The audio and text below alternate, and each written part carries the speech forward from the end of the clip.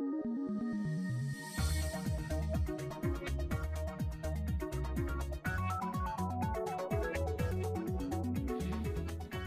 know, there's that old trivia question. How many months have 28 days in them? And a lot of people will say just one. Wrong. It's all 12 as it turns out. But today is the last day of February. It is February 28th. I'm Guy Adami. This is Market Call Live. I'm joined by Dan Nathan. Today's episode, peeps, is brought to you by FactSet, financial data and analytics powered by Tomorrow. And, of course, Open Exchange, Dan, because as we've come to learn over the last year and a half or so, they manage virtual meetings that matter. There is so much happening in the markets across the globes. We're going to get right into it, Dan Nathan. How are you, by the way? I'm doing well, Guy Adami. And yeah, I mean, this is a virtual meeting that matters. And there's a lot going on. I mean, listen, it's not just the stock market. I mean, you and I obviously focus a whole heck of a lot on that. But there's a lot of things that have been going on for the last few months as in the rates market and commodities that are really affecting, the underlying equities or many equities here. And, it's interesting, Guy, given all of the news over the weekend, and it sounded kind of bad. We kind of had some DEFCON talk. You had people saying Lehman moments, with all the sanctions that have been dialed up. And we have a pretty muted reaction right now, I think, across all markets, even including commodities, So, and yields are a little bit lower. But just give me your sense of like what you were expecting coming in today. And here at 1 o'clock Eastern, what do we got? I would agree with that. And listen, again, for emphasis, our job is not to talk, geopolitical, what it means. We understand the loss of life is catastrophic, and we do understand, both Dan and I, that this is obviously just tragedies for so many people. We understand that. But in terms of the markets, and you could say that's a real problem, Guy, but the reality is I think the markets are learning how to deal with this. And as we've learned over the years, the markets deal with things a lot faster than they did historically. With that said, Dan, spot on. The moves we're seeing are muted. You look at the S&P 500, for example. I think at one point last night, Dan, as I looked at my screen before I fell asleep, S&P were down 110, 115 handles. Obviously, it paired a lot of that. And at one point today, I think we actually sort of were flirting with unchanged. Here we are taking this next leg lower. I'll say this. We're in this downtrend basically from the end of December, early January. I think that downtrend is intact. I've said for a while, I think 3750 is the ultimate level that we will see in the S&P 500. If I'm wrong, I'll be wrong in the fact that we break through this downtrend line and the market looks past everything. Unfortunately, in this case, I'm not quite certain I'm going to be wrong. Yeah, it's interesting, though, that the geopolitical really kind of took over some of the stuff that was happening here at home, just the way investors were thinking about valuations, at least in the stock market in January. That was kind of the big focus. And, when you think about the S&P 500, Guy, and you had that move, it almost got to 4,200 on the downside in January, and it had that really nice bounce, almost back up to 4,600 or so. And we just blew through it, late last week or so. We had that intraday reversal. I think it's those intraday reversals that really get people turned around a lot. But it's also one of the reasons why we focus a lot on technicals, because in fast markets where there's a lot of stuff that are hard to quantify, a lot of investors are looking at the same charts. They're putting stops in. They're using options at different strikes, right? If you're trading futures to hedge large portfolios, a lot of those are predicated on technical levels here. But Guy, we just talked about some of the interplay between, some of the inputs as it relates to the stock market. In January, it was the fear of inflation, right? And crude oil and energy in general was a huge input here. Well, we've had all these headlines, and we understand the disruption that's going on, at least in the energy markets in Europe, and it's causing a knock-on effect here. When you think about crude oil here, we had WTI last week. It kissed $100 here. When you look at it here, and it's just kind of been on this runaway breakout since early December. I think it was in the low 60s. It got as high as about 100 the other day. Here we are about $95. You see that breakout level from January that was about 86 and a half or so. Do you think we see a pullback? Is that 200-day moving average, man, is all the way down there at 75? And our government is talking about tapping that SPR. There's a whole host of things that could go on with crude right now. Yeah. No, listen, we saw a pull. I know you know this. We saw a pullback last week. Was it the pullback? Probably not. And, I think you're right in looking at this chart and saying this is a chart, this is a commodity that's dying for a bit of a back and fill. And I think that back and fill comes in the form of about 85 and a half or so, or that horizontal green line that you drew so well on this FactSet chart. I mean, I guess the ultimate objective, Dan, would be the 200-day moving average, which probably comes in around 76. Each day it probably goes up by 15 or 20 cents or so. And as we continue to get further and further away from that, these in terms of standard deviations from the 200-day moving average, stands to reason that we will see a correction at some point. I want to be clear, though. I think crude is probably headed to $120 at some point over the next month and a half, 2 months. I really haven't wavered from that. I thought we would do an overshoot. Commodities overshoot to the downside. They overshoot to the upside. So $100 is probably where it should be. The overshoot will take place to the form of 120, in my opinion. What it means for equities, though, is an entirely different conversation. Yeah, let me push back, though, for one, and not push back. I'd just love to hear how you think it gets to 120, because things would have to really go haywire, not just with what's going on in Ukraine, but obviously there had to be some other issues going on there. Or are there just some kind of technical things going on in the oil market that could cause that sort of move? Go back to April 2020. I mean, no one thought crude futures could go negative. So to your point, I mean, no one had ever seen that before. So that sort of move to the upside, like you said, is obviously in the cards. Yeah, and I don't want to get completely wonky here, but that negative move was really predicated on the fact there was no place to store. So it actually was better to sell crude at a negative price than try to find storage because you couldn't find it.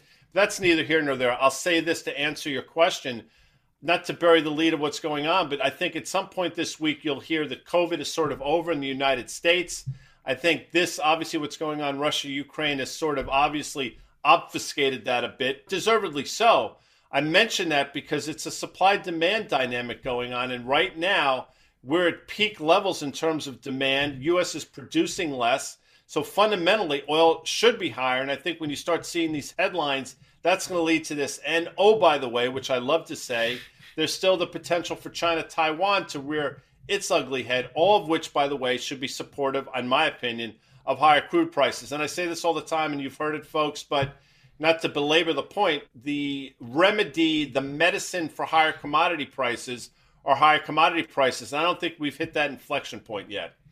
Yeah, I mean, listen, the one thing I'll just say on the geopolitical front is like all this stuff is likely to die down quicker than most people think, or at least like you said just a few minutes ago. I mean, markets or investors just kind of get more comfortable with what the likely outcomes are the longer they go. So we'll see about that. Here's one that you've been really focused on, Guy, is gold. You had a nice call on this thing. You thought it would break out. You've been saying it's not a story until it's a story and people start reaching for it. One of the bull cases for gold in particular, as you've been laying out for the last year or so, is the fact that the Chinese and the Russians are buying it. And when you think about some of the sanctions that were just put in place versus Russia, it basically lends itself to that theory and one of the reasons why they have been buying. Give me your sense on GLD. You had this breakout. That's the ETF that tracks the price of gold. You see that multi-year uptrend or so, but then you also see the downtrend from those summer 2020 highs. We just broke out here. That 200-day moving average is all the way down there at 170 in the middle of that little pointy pennant here, Guy. Are we going to see a back and fill back towards 170 soon? I hope not. Not that I'm talking my book, but I just think gold will continue to grind higher. I mean, we thought this pennant formation, and we've been talking about it literally for months, and Carter Worth's talked about it with us as well. I thought it would resolve itself to the breakout to the upside, and that's taken place. I'm surprised that we didn't have really any follow through, quite frankly. You had about 12 hours worth of follow through, then it gave it all back, but it's hanging in here. I think it's going to continue to do the grind higher. Can it retest that, again, downtrend line, which, by the way, is going to coincide with that uptrend line, probably around 170 or thereabouts? Yeah, I guess that's possible. I just don't think it's going to happen. I think gold is going to continue to be a story. And if you're asking me, I would still bet on it trading the levels we last saw in the summer of 2020, Dan. All right, so what are gold miners, the GDX, the ETF that tracks that? What is that telling you? Because relative to its 2020 highs, it's much further below that. It's kind of really wrestling a little bit with that downtrend or so. It's very near its 200-day, just from a technical standpoint. And one of the reasons we're going to lean on the charts here as it relates to the gold is because that's what a lot of people do in these sort of risk assets. Yeah, it's a great chart, by the way. This is basically a little over that 2.5 year chart or so of the GDX gold miners. These are the mature gold mining names, and we're in a pretty steep downtrend from that all-time high in the commodity. I think what's going on here, and I'm not suggesting I'm right, but what I think's going on here is the same thing you sort of in the oil market, where Oil traded up to these levels. The stocks did not participate. The stocks only participated after the commodity proved itself for a period of time.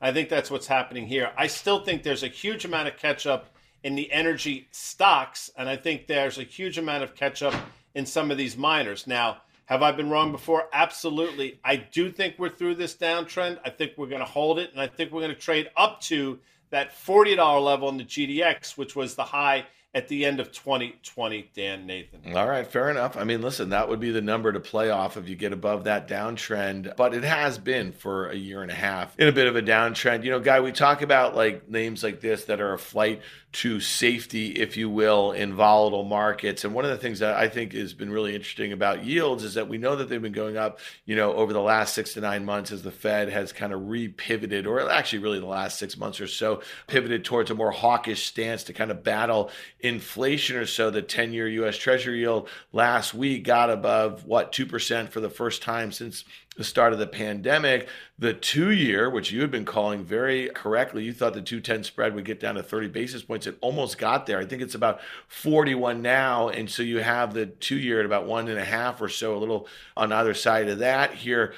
What do you make of rates here? Because it's a really interesting situation. So if this geopolitical dust-up takes off the potential for a 50 basis point hike, which some people were calling for, the CME Fed tracker was pricing a likelihood of that of just a few weeks ago before this as maybe as high as 70% or so. That's come down a great deal. You've seen investors move towards treasuries here. And just real quickly, before you give me your take, I'd love to hear what you have to say about this. Raoul Paul, who I think is a brilliant macro mind from the global macro investor, he tweeted out this morning, Guy, bonds, the only trade no one has and everyone needs. Yes, I am aware of inflation, but it's rate of change of inflation that matters, and it is slowing. And growth, which is also declining, also ending QE, is good for bonds, as are rate hikes. Thoughts, sir? So let's go back now and look at the chart again, just so we have that up. And I think he makes an excellent point. You know, his point is, in terms of direction, it's sort of the same as mine, but the reasons we're going to get here are different. But what I've thought for a while, and as you pointed out, I thought we'd get to 2% in the 10-year.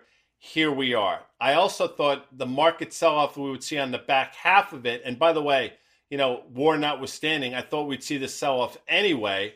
I thought then would lead itself or lend itself to a flight in quality in the form of bonds, which makes yields go lower. That's what we're seeing now. I think you can continue to see that. And oh, by the way, if growth is slowing, which it is, and if people are fearful, which they are, they will continue to flow into bonds, a place that they fled from a couple weeks ago. So you're going to get people whipsawing themselves around. There's a potential here, Dan, I would submit, that you could see 10-year yields get back all the way down to that 200-day moving average, which will come in around 154 or so, with 2-year going nowhere, if not going higher. So there's this potential for not only a 30 basis point 2s10, but a flat 2s10s at some point over the next couple months, which will not be particularly bullish for equities, in my opinion. So I think Raul makes a great point. I think we're on the same page, sort of. I understand what he's saying. I look at yields going lower more as a flight to quality, though, than as a flight to slowing growth. But we'll see. It doesn't really matter if they get there the same way. What's that saying, Guy, that the inverted yield curve, the yield curve in general, has predicted like a lot more recession? 15 out of the last 10 recessions. You've never heard me. You know what's interesting, and I know you're not suggesting this, but people ask me, are we going into recession? I have no idea. I don't even know why it's all that interesting. I mean, I'm not an economist.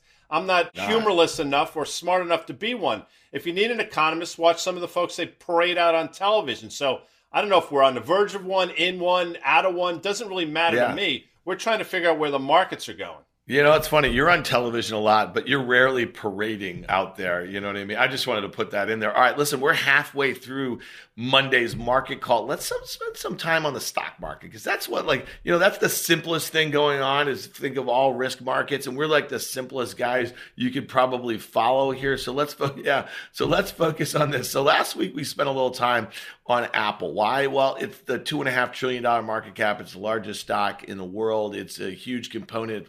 It's about 12.5% of the NASDAQ 100's weight. It's about 7% of the S&P 500. One stock, Guy, is 7% of the S&P 500. There's 499 stocks that aren't worth 7% in that. But look at this chart, man. And you had the call. I'm giving you lots of props here, my main man. You thought it would get back towards that breakout level, from last year, which was kind of in the mid 150s. But dude, when you look at this multi-year chart and you see where that thing stopped last Thursday at its lows, and let me tell you something, it gapped lower, and it wasn't one of those things where it opened and then was down like 3 or 4%. It gapped down there, spent a very short period of time, and to the penny, as CBW likes to say, it ricocheted here. But man, there's a series of lower highs and there's a series of lower lows here, and this thing is down about 10% from its highs versus the NASDAQ is down, 17.5%, 18%.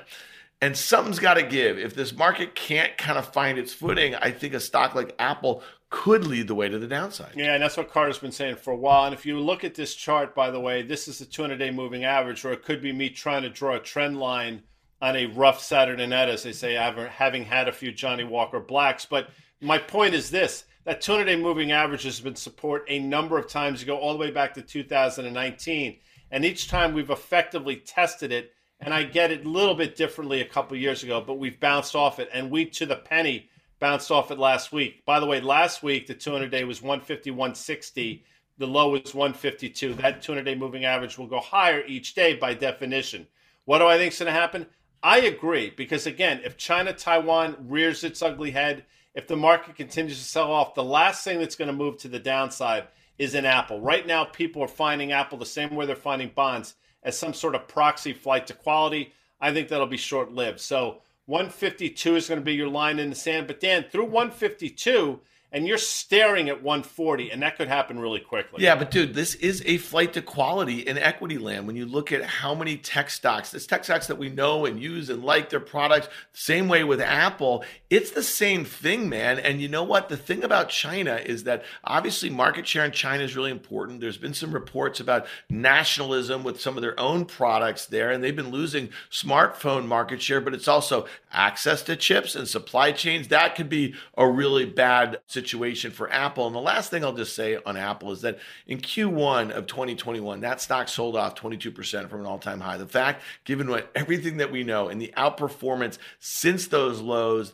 the fact that the stock is only down 10% from the highs is crazy to me. And the other thing is that, S&P EPS estimates are expected to rise about 8%. Obviously, Apple is a huge component of that EPS, right? At 7% of the weight of the index. Well, Apple's earnings are also supposed to rise about 8% this year. And you know what? It trades at 27 times earnings versus the S&P at about 18.5, 9. That makes that stock very vulnerable to me. But guys, let's look at the aforementioned NDX, the NASDAQ 100 here. And you see on a relative basis, we looked at the S&P before, this thing looks sloppy here, and part of it is that a bunch of those big names, and we know about 6 or so, make up about 50% of the weight of that index of 100, but there's dozens of them that are down 50% or so.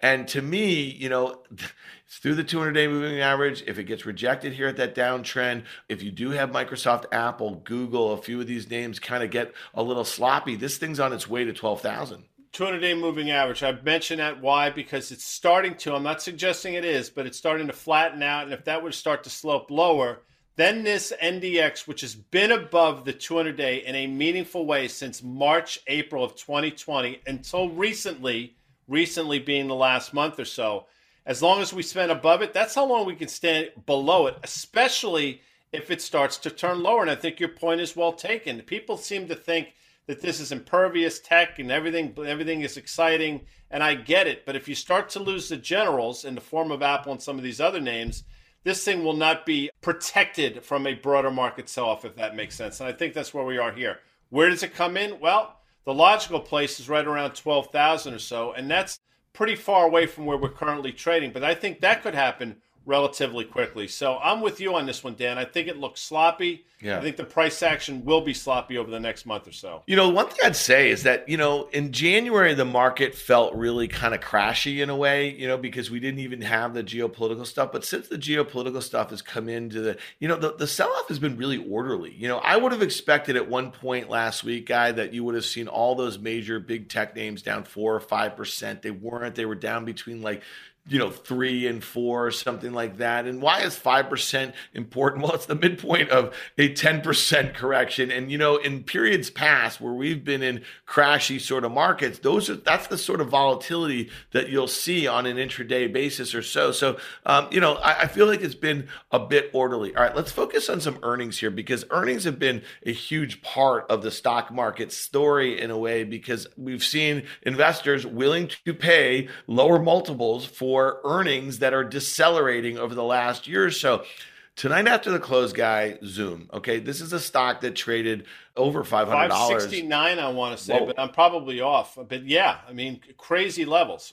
Probably higher than that. And as we're talking, it literally is trading at $130. The report after the close tonight, it's really hard to kind of suggest that sentiment could be any worse. The 200-day moving average is just below $270. So it's 50% or more below that. The options market, guy, is implying a $25 move in either direction on a $130 stock. We can do the math on that. That is high teens % in either direction. The last 2 quarters, the stock has sold off 15% or so. This one's kind of interesting here because, again, you said it to me earlier. I didn't know what a Zoom was before we had a global pandemic. You've probably been on 1,000 or more or so, and it's an important product, but there's a lot of competition out there. All the major platform companies, $40 billion market cap now. It trades well below 10 times sales. Not well below, but it was trading well above that before. What's your take? How do you trade something like this where the options market is saying it's nearly impossible to trade on a directional basis if you want to define your risk? So that's the question, right? So you just mentioned we've effectively round-tripped the move pre-COVID to where we are now. It's pretty amazing if you think about it, the ride Zoom has had. If you made me bet on this one, I actually think there's a surprise to the upside coming, the same way we saw that surprise in Square or Block or whatever they call that stock. Now, people will say, oh my God, it's fixed. No, it's not fixed. You could see a move of that magnitude, and you're still in a significant downtrend in a stock that, again, was close to $600 and now is trading either side of $135. So you absolutely could see one of these bounces. The mitigating factor here, Dan, just to throw it out there, is the fact that I mentioned earlier, for a lot of the country, people think COVID is over, and we're probably going to hear from politicians this week suggesting exactly that, which doesn't augur particularly well. But I think the setup for Zoom here is actually pretty good, and it reminds me of what we saw in Square last week. Now, if I'm wrong, as you know, I'll be the first person to come on Market Call tomorrow and say I was RONG wrong. But, you have to try to do these things a priori, not a posteriori. If you don't know what that means, go to your Google machine and check it out. Yeah, I guess the most important thing there is just listen, there's people have been selling it for months and months and months, or for over a year. And sooner or later, there's no one left to sell it. There's a lot of shorts who think it's going much lower here in the slightest bit of good news. And that's really what happened in Square. And you get a squeeze. And let's go look at Square for a second here, because this one, this stock traded nearly 280 just last summer. And into its report, guy, the other day was trading like $90 or something like that, which is pretty astounding to see that sort of sell off, especially in market cap terms too. That stock, since it's reversed on Thursday, that was the day after they reported earnings, has rallied 55%. And to your point, look at where that stock is. Still down 55% from its prior all-time highs. So 55% on a 93 number versus 55% on 280. That's pretty significant difference there. But again, this thing, could it move back towards 150 as a breakout level or breakdown level? No doubt about it. And I think it's interesting with Zoom, though, if you wanted to pick a direction and buy the weekly at the money calls, it's going to cost you $12.50. So at 130, you need to move to 142.5 to make money. You're going to need more than a 10% move or so. Let's look at another really important name reporting this week. It's Salesforce, guy. One of the reasons why you and I are focused on this one, it was a massive market cap. It was one of the biggest software companies by market cap just 3 or 4 months ago here, man. I think it was above $260 or $70 billion in market cap. They report tomorrow after the close. The implied move in either direction there is about 7%. And what's interesting here is that they're still expected to report 20% sales growth this year, trading about 5.5 times sales. So it's come in a lot from those highs. What's your take on a name like this? This is an important one to me, how investors react to the earnings and guidance. Yeah, I agree. I mean, obviously, a big part. We talked about that software ETF last week, and this is a big part of it. And I think it did trough. And what my reaction is, again, this is one of those names that valuation was a concern 6 months ago, not nearly as much now, although still expensive. And I still think you could see one of these bounces. Doesn't mean they've fixed themselves by any stretch, but you could easily see it north of $240 and still be a broken stock. I mean, some of the best long trades out there take place when things are in downtrends. And I think that's exactly what we're seeing in the last two names that we mentioned. Yeah, that's a really important point is that, listen, you get these moves, you get these sharp kind of moves. And that's the one thing I would just say, Guy, about some of these ones, like for instance, Zoom is barely bounced here, but Salesforce has had a really big bounce here. So maybe some of that is kind of in the stock. If they were to guide down, I'm hard pressed to think the stock goes up. And you and I had been talking for the last week or so about that NVIDIA report and the guidance after they gave about a week and a half ago. And it was a good report and it was good guidance. And the stock still sold off. And we have that chart right there. That's still in a very well-defined downtrend. Look at that. I mean, it reversed Thursday from almost the exact bottom that it reversed in January, which was also a big level going back to the fall here. It's back above its 200-day. The valuation's more reasonable. We know they're well positioned in a lot of different spots. What's your take on NVIDIA real quickly? You have to wait for the breakout. You have to wait for the breakout through that downtrend line. Probably comes in the form of a close above 250. It actually did exactly what we thought. And we talked about that Wednesday when they reported how great we thought the quarter was and how great the guidance was. And the fact that the stock traded lower on the back of it, we thought was problematic. That came to fruition. Your lines are well drawn here. There's your support. We traded down to it. I actually think there's a chance we close above 250 and this stock not breaks out, but it gets back to sort of that 275, 280 level. All right, real quickly, this is our last topic, Guy. Target and a whole host of other retailers, Costco and Best Buy and Kohl's and Nordstrom's, and I think there's more. So a lot of retailers are reporting this week. I kind of highlighted Target here because I think you and I both think this is probably one of the more important ones. Costco, there's a ton of groceries. These guys have a lot of groceries, but there's some other things going on there. What's your take on the U.S. consumer right now? We know that some of the confidence data has been weakening a little bit. We know the savings rate's declining a little bit. We know that inflation has really been a problem here at the price of gas at the pump. What do you expect to hear out of retailers if you're going to look back on Friday and say, that's what I think, was the story of retail earnings? Best Buy, I mean, we're talking about Target, I know, but for Best Buy, for example, the real question is how much do people pull forward? In terms of Target, that really doesn't go on, right? I mean, it's a much different type of retailer. I think you can make a really compelling case for Target on valuation, and the environment that we find ourselves in should be perfect for the business or the services that Target provides. I'll tell you, the last couple of quarters in a nutshell have been lousy. They've really shot themselves in the foot, and technically you have that huge double top there. But again, this recent bottom we made, it didn't get close to, it got close enough, I guess, to the levels we last saw. If you look way to the left of the chart, that sort of 185-ish level. But I think we can bounce here, Dan, and I think we can get through that downtrend line, and I actually think we can get up to that 220 level, which is the red line of support and then subsequently resistance. Yeah, last thing I'll just say is that, listen, I think I'm a little less optimistic on most of these names. I think it's going to be a one step forward, two steps back. I just don't think that we are in a bit of a buzzsaw as it relates to the economy, as it relates to the news flow, as it relates to investors willing to take risk here. I think the uncertainty is going to be around for a while. And, what's really different about the end of 2018 and the beginning of 2020, when the market V-reversed after being off sharply, it had a lot to do with the Fed's pivot, and you and I are both in agreement that they are not going to be able to really pivot dovishly right here.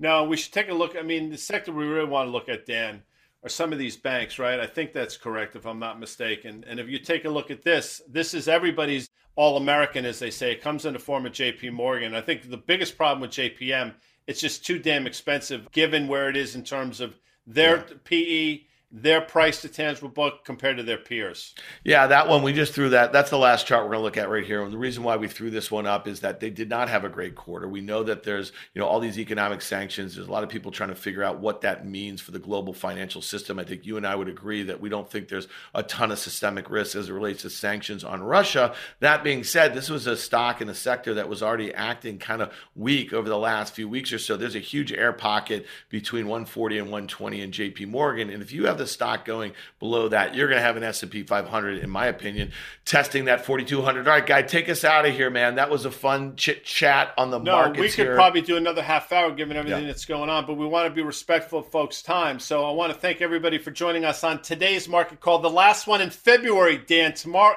believe it or not, it's March. We should be talking about spring training. We're not. That's for another show. Today's market call brought to you by our sponsors, FactSet and Open Exchange. Tune in tomorrow, as I mentioned, March 1st, 1 p.m. And check out our podcast, Dan, On the Tape. It drops every Friday.